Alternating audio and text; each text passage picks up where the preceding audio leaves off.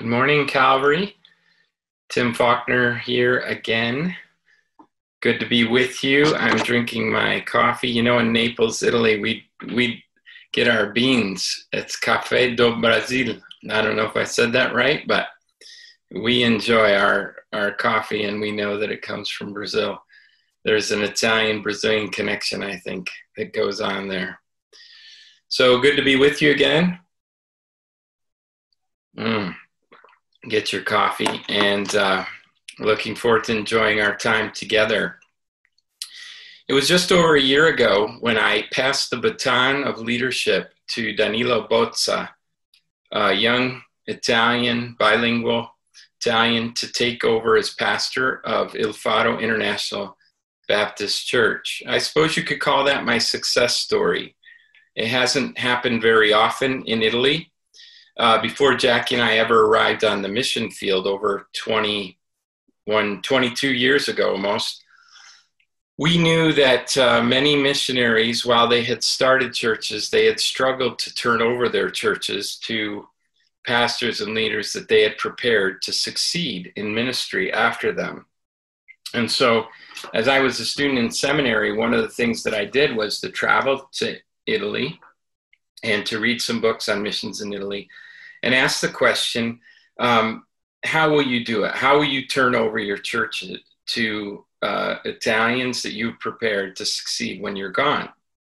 And while, by and large, the missionaries all wanted to do it, when I would ask them how, it would become very vague and abstract and not quite so clear until I met the colleagues that we would then go on to join in ministry for the next 22 years. Tim Monahan asked me to read a book. It was by a missions professor out of Biola named Tom Steffen. And the book was called Passing the Baton. In that book, he laid out a plan to prepare to pass the baton before you even start a church. And that was a concept that blew me away.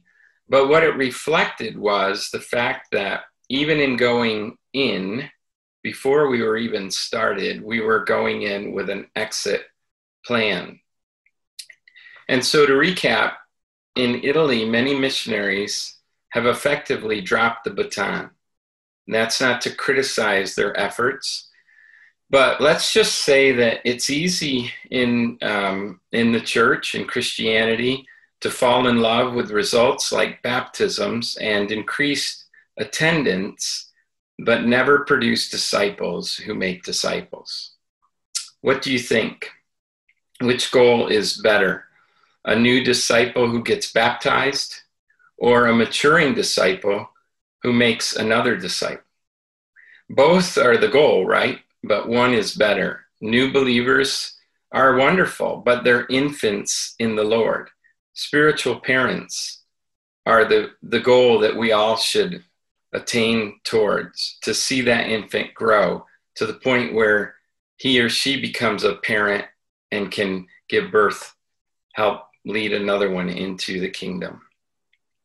So handing the baton of leadership to Danilo Bozza could be called my success story. But in reality, I just completed the final chapter of what had been many years of investing in developing others. And there was no guarantee. There was no guarantee with Danilo that would ever be a successful story. In fact, we had passed the baton 4 or 5 times over our history. But what was different this time was it was time for the missionary era to end in the church there in Naples. And Danilo would go on alone with his own set of elders. And we exited, and that gave us an opportunity that we ultimately believed was something the Lord had been preparing us for our next chapter as General Secretary and wife of the IBC, and we're very grateful for that. So why do I share that with you? One, as I step into the role of General Secretary, you know probably, maybe not, that your church is part of the IBC and may not know what that means. But I want you to get to know me and Jackie. We look forward to visiting you in better times after the crisis and spending some time getting to know each other. We don't just want to lead disciple making in the IBC. We want to live it out before your eyes. And then the second reason why I share that story with you is because I want to reflect with you again on the basis for our confidence in God's work. Last week we looked at Deuteronomy, and we looked at the fact that God doesn't bring us this far to leave some of us behind. Now, we have different roles, different functions, different gifts, different responsibilities, but everyone has a place to play on the team. And we also saw that God fights for us. And so as we deal with our fears, and fears are a reality for each one of us, God is there going on ahead of us. And finally, we won't do it perfectly, but our mortality and our mistakes are more than compensated by God's great mercy. And we get to celebrate. I'm certainly testimony to that. I didn't do this perfectly. I was only a part of it. Tim Monahan invested a lot over the years in our church, and others as well, many other people, to bring us to this point. I got to be the one handing the baton to Danilo, and that was really special. But each one of us has a place to play, and we're going to do that imperfectly. And so that brings us to a more specific question today, and I've kind of just given you a clue to the answer, and that is, who is responsible for the growth of the church? And so what I'd like to do with you is shift away from the Old Testament, come into the New Testament. In many ways, this could be a parallel passage to the one that we looked at last week. Different context, different people, the people of Israel, the people of God in the church, but many similar principles that I believe will encourage us this morning. And so I want to give you two observations and two principles that come from Ephesians 4 and my own experience. So here's the first observation, then I'll give you the first principle. A missionary who pastors a church is like a grandparent who raises his grandkids. It's not ideal. God bless those grandparents who are raising their grandkids when something happens that takes mom or dad out of the picture. When I met my wife, Jackie, I soon after met her father and his wife, and they were raising one of the grandchildren. I don't know what happened. And I can say that in their life, Matt, the grandson, has been a big blessing. But certainly Jackie's father, Jim, and his wife, Linda, never intended to be raising a grandchild, and especially at their age. Parents raise kids with the hopes that they will be ready for adult life, and that when they have kids, they will raise their own kids. Parents don't expect to raise their grandchildren. And the same is true in the church. Missionaries, church planters, people who create new ministries shouldn't be the ones parenting their grandchildren. They should be raising up adults, just as parents raise their kids not to be older kids, but to become adults themselves and to become parents. That is the goal of every one of us who leads ministry in the local church. And so to apply this principle, we need to realize that we need to do some self-evaluation, because the longer we hold on to the baton of leadership, whatever the role, the more difficult it becomes for our successor to step into our shoes. And so here's the first principle, and that is that God's work requires multi-generational focus. Ephesians 4, chapter 11. I'll give you a few seconds to turn there. Ephesians 4, chapter 11, I think I have a slide as well, says this: "And he gave the apostles, the prophets, the evangelists, the shepherds, and teachers to equip the saints. Now, apostles, prophets, evangelists, pastor, teachers, that might be one role. Those sound like pretty serious roles, and they were necessary. It was necessary to have people of that level of competency, ability, experience, and maturity to get the church started.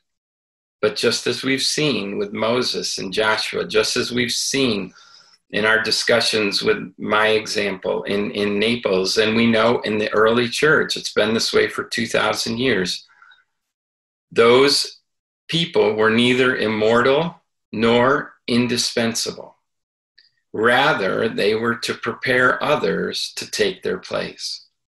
For every Billy Graham, who we lost a couple years ago, for every Ravi Zacharias, who just passed away recently, we need millions of people sharing the gospel if we are to fulfill the mission of the local church to make disciples who makes disciples. And so God's work requires multi-generational focus. Another way to say this is that God's work requires us to pass the baton of leadership to those who we have prepared. This means giving away ministry rather than building our own kingdoms and counting that as a gain and not a loss. If we fail to reproduce, it's our own fault. Now, saying that, we recognize that it won't be easy. We recognize that the content part is probably the easiest one to get. There are Bible studies, there are many training materials out there. There certainly is simply, if we want to, look at the example of Jesus in the New Testament or the apostles with their disciples. But leaders do the harder work and make mature disciples through the process. So let me repeat. If we fail to reproduce, it's our fault. Let's let that sink in and we'll come back to it. But let me take preaching, for example. A couple years before, as we began to discuss, before I passed the baton to Danilo, could Danilo become the pastor? He was 33 at the time and said, hey, sure, he's Jesus' age, why not, right? But what people started to ask was, okay, but we've never heard him preach. I said, well, okay, we can solve that. And so we created a homiletics lab, class, a preaching lab. Once a month, I would meet with Danilo and other guys, and we would talk about how you take the scriptures and interpretation of a passage and then bring it into a context or a form in which you could deliver it as a sermon. And then he began to see how I prepared sermons. We began to discuss that together, my own sermons. And often I would preach in English. He would translate into Italian. He was beginning to get some experience being up front. Eventually, we switched roles. And he started preaching. I started translating. And we would evaluate. We would prepare together. And to this day, he's been a pastor now for 1 year and 3 months, and I've been off the elder board, off the leadership. He continues to send me ideas and say, hey, Tim, what do you think? This is how I think this passage is lending itself to be preached. And so we created the context to develop him into the preacher that he has become, and I would say in many ways, a better preacher than I am. And so that is the way that we reproduce ourselves in others. That is multi-generational focus. When we take a young disciple who has never done a ministry or shared their faith or taught others or we could make a list of things that they could do for the kingdom of God, we find enthusiasm, a lot of enthusiasm, but also a need for direction. They don't have any experience. And so that's where we start. Then as they gain experience, they tend to fail. And so that enthusiasm wanes. which means that we need to encourage them. We need to coach them. Delegation is far down the road at this point. We're just trying to get them to get to a level where their motivation is equal to their competency. And when that happens, then we're able to pass the baton, knowing that they're ready to do it on their own. It really is similar to the way that Jesus trained his disciples. And maybe you've seen this before, but at the beginning, it's I do, you watch. Then it's I do, you help. Then we switch roles. You do, I help. And finally, delegation is you do and I watch. And there's a critical space there between I do, you help, and you do, I help, that has been called the pit of despair. It's the point at which our disciples can become discouraged to the point where they say, I'm never going to get this right. There was a time in my own preaching experience where I said to my colleague and others, look, if my preaching is that bad, just tell me. I don't want people to suffer. I'll sit back and let somebody else preach. But that wasn't their goal. Their goal was to challenge me to get thicker skin, to understand where I was falling short so that I could become a better preacher. And so on our illustration here, you'll see this little pit and a little ladder, because leaders are ladders. Leaders help people out of the pit of despair towards competency. If we can help people turn the corner to where they have more confidence in humility because they know that they need to learn, then we can get them on the road to being able to do ministry without us. And then we can pass that baton. That's multi-generational focus. And so 2 questions for you and me. And you might say, just like I ended my last sermon, recognize some of you are at the beginning of your journey. And so we say we can teach what we know, but we reproduce who we are. And so it may not be much at this point, but all of us, if we have some experience in following Jesus, can pass along something to someone else. So the question would be, how are you being prepared for the role that God has for you to play at Calvary, in the local church where he's placed you? And then how are you then preparing someone else to take the baton from you when the time comes? Passing the baton is part of the ethos of a disciple-making church and disciple-making churches. And that's what we are in the IBC. And that leads us to the second observation, and that is that every disciple is called to be a disciple maker. Jesus said, go and make disciples in Matthew 28, his final words to his disciples. Just consider then your leaders as lead disciple makers. Perhaps you've seen this sign in exiting a church. I don't know in Brazil if it exists. It did in my growing up in the local church. There was a sign that above the door as you'd walk out that would say, you're now entering the mission field. And in many ways, I would agree with that. I would agree that there's a sense in which we all are missionaries, that the time that we gather on Sunday morning, as the writer to the Hebrews says in chapter 10, is to spur us on to love and good deeds. It's to send us out to be and make disciples through the week. So we're all missionaries. But some will be called to missions overseas, or some will be called into particular fields of mission.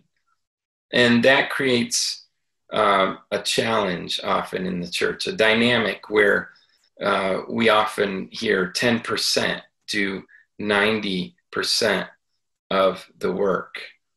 But that's not the vision that God has for his church, that a certain small percentage do the lion's share of the work. in the local church. Again, remember, we're asking the question, who's responsible for the growth of the church? Is it the leaders? Was it the apostles, prophets, evangelists, pastors, teachers? And that's the issue that Paul addresses as he continues in verse 12 when he says, to equip the saints. To equip who? The saints. To equip the saints for what? For the work of ministry, for building up the body of Christ. So if the role of the leaders is to equip the saints, then who are the saints? And who builds up the body of Christ? I don't know about your experience, but in my experience growing up in the church, I assumed the leaders were hired to do the ministry. I assumed that we paid our pastors to do the ministry. I didn't understand this vision of God, that my pastor was to equip me to do the ministry. And I think as leaders, it's easy to fall into that pattern where we see so many needs, and we're the ones working full-time, dedicating ourselves full-time. We're the ones that may have even been able to go away and get some Bible college training, reached a level of competency, and obviously have the respect and trust of the people we serve. And we tend to do the ministry. Equipping takes a lot longer. Equipping means that the things that get done may not get done as well as we would like the first time, as people are gaining experience. And yet, that is the role, that is the job description of leaders in the local church. And so as I ended last week's sermon, again, I would ask those of you who have been doing ministry for many years, who are you mentoring? Who are you preparing to take the baton? Because that second observation leads to a second principle, and that is this, that God's work requires not only multi-generational focus, but widespread participation. If you are part of Calvary and you are not somehow plugged into ministry in your local church, then something is wrong. Something is wrong. The church is losing out on your participation. The church is not being edified. It's not being built up as it should. Your question might be, well, I'm not sure what to do. I'm not sure how to do it. I don't know where to start. And those are all equipping kinds of questions, aren't they? They're the kinds of questions that you can use to have a dialogue with your leaders, asking them to equip you. God's desire for every disciple is that we participate in the life of the local church. There are no Lone Ranger disciples. There are no islands. Disciples are not islands. We're part of community. Paul did not write to Christians out there in Christianity somewhere. They were always part of local expressions of the big C, Christianity, the body of Christ around the world. And disciples, who are disciples? Jesus defined a disciple in Matthew 4:19 when he said, "Follow me, and I will make you fishers of men." And so we see three parts of a definition of a disciple there.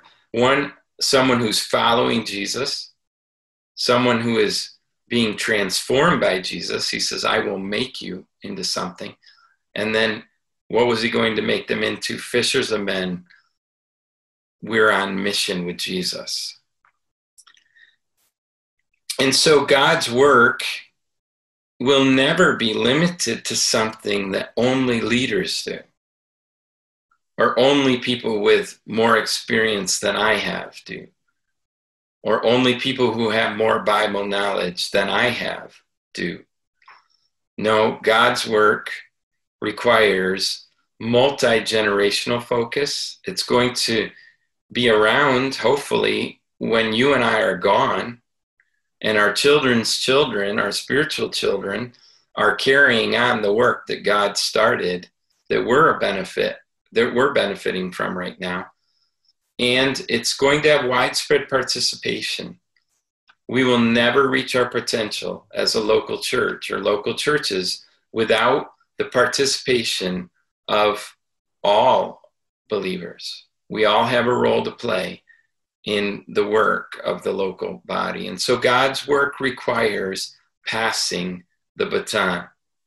There's equipping to do in order to engage everyone. We want everyone to be engaged. Does that make sense? I hope so. I think today's bottom line is this, that God's work will always outlast us, but never overlook us. God, in his infinite wisdom, created this thing called the local church.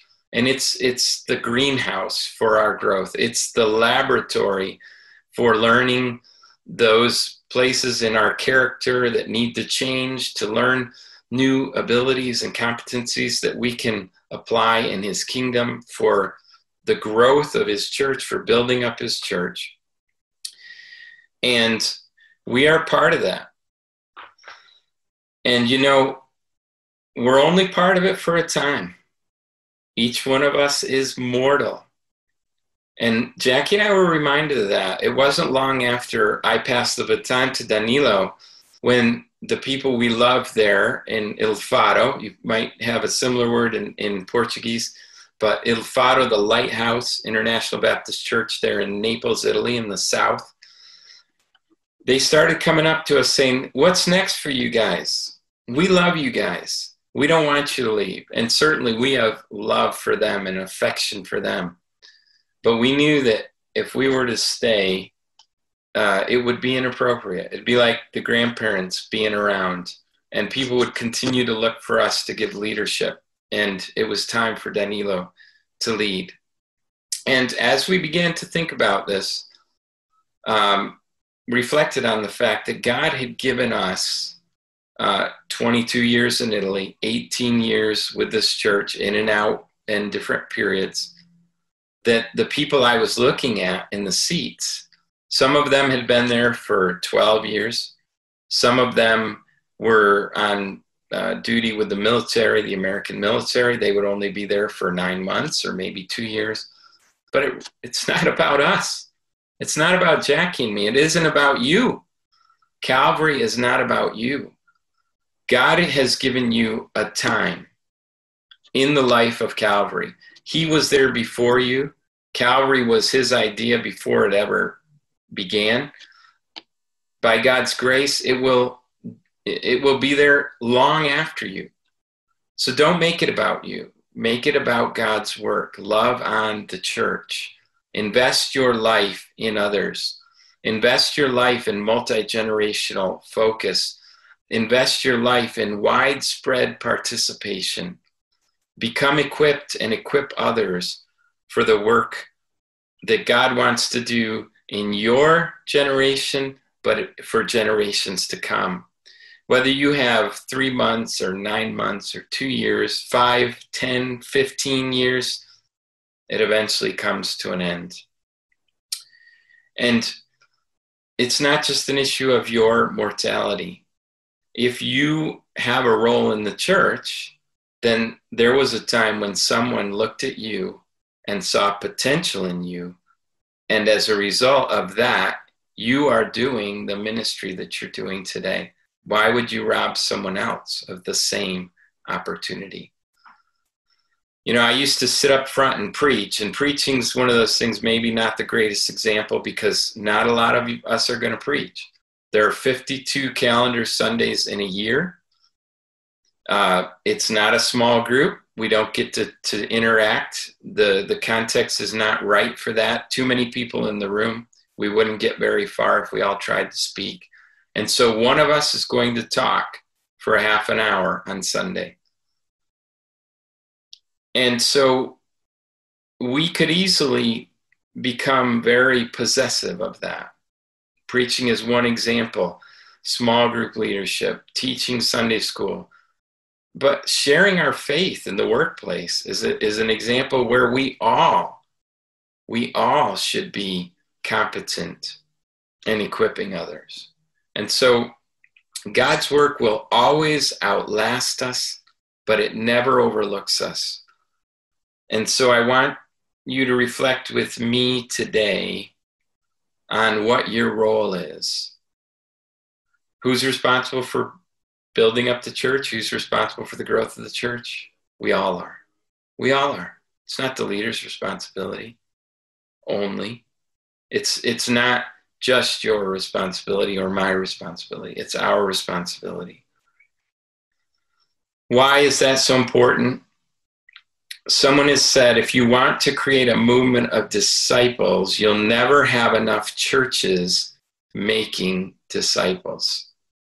If you want to create a movement of disciples, if we want to reach the world for Jesus Christ, if we want to make disciples, carry out the Great Commission, then we need disciples making churches. Do you see the difference? Not churches making disciples. There will never be enough of those. Disciples making churches. When you and I go out and we make a disciple, and that disciple makes a disciple, and that disciple makes a disciple, we have the potential beginning of a new church. If we want to create a movement of disciples, we need disciples making churches.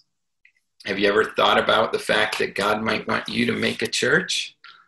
He might use you or one of your disciples to do that. Just do your part. God will do his part, and others will be called to do their part. But that's all God is asking each one of us to do. Just do your part. And so may we, with prayerful discernment this week, ask God, what is our part? His work always outlasts us, but it never overlooks us. God bless you as you apply whatever you found useful from this message in your lives this week. Let's pray. Father God, we're just so grateful that technology allows us to be together this morning. And I'm so grateful for this church, for Nathaniel and Julie and the leaders there. And I can't wait until the day when we can be together in the same room and I can get to know so many of my brothers and sisters in Christ there. COVID-19 has forced us into our homes. It's forced us to interact on Zoom, but it hasn't removed our need for fellowship and community. It hasn't taken away our responsibility to make disciples. And so may our eyes be open. May we have spiritually sensitive hearts this week to see where the potential lies. It might be raw material right now, might be diamond in the rough, but maybe we have eyes to see where we ourselves need to be equipped and where we can equip others for the glory of your kingdom. In Jesus' name, amen. Have a great Sunday, everybody. Bye-bye.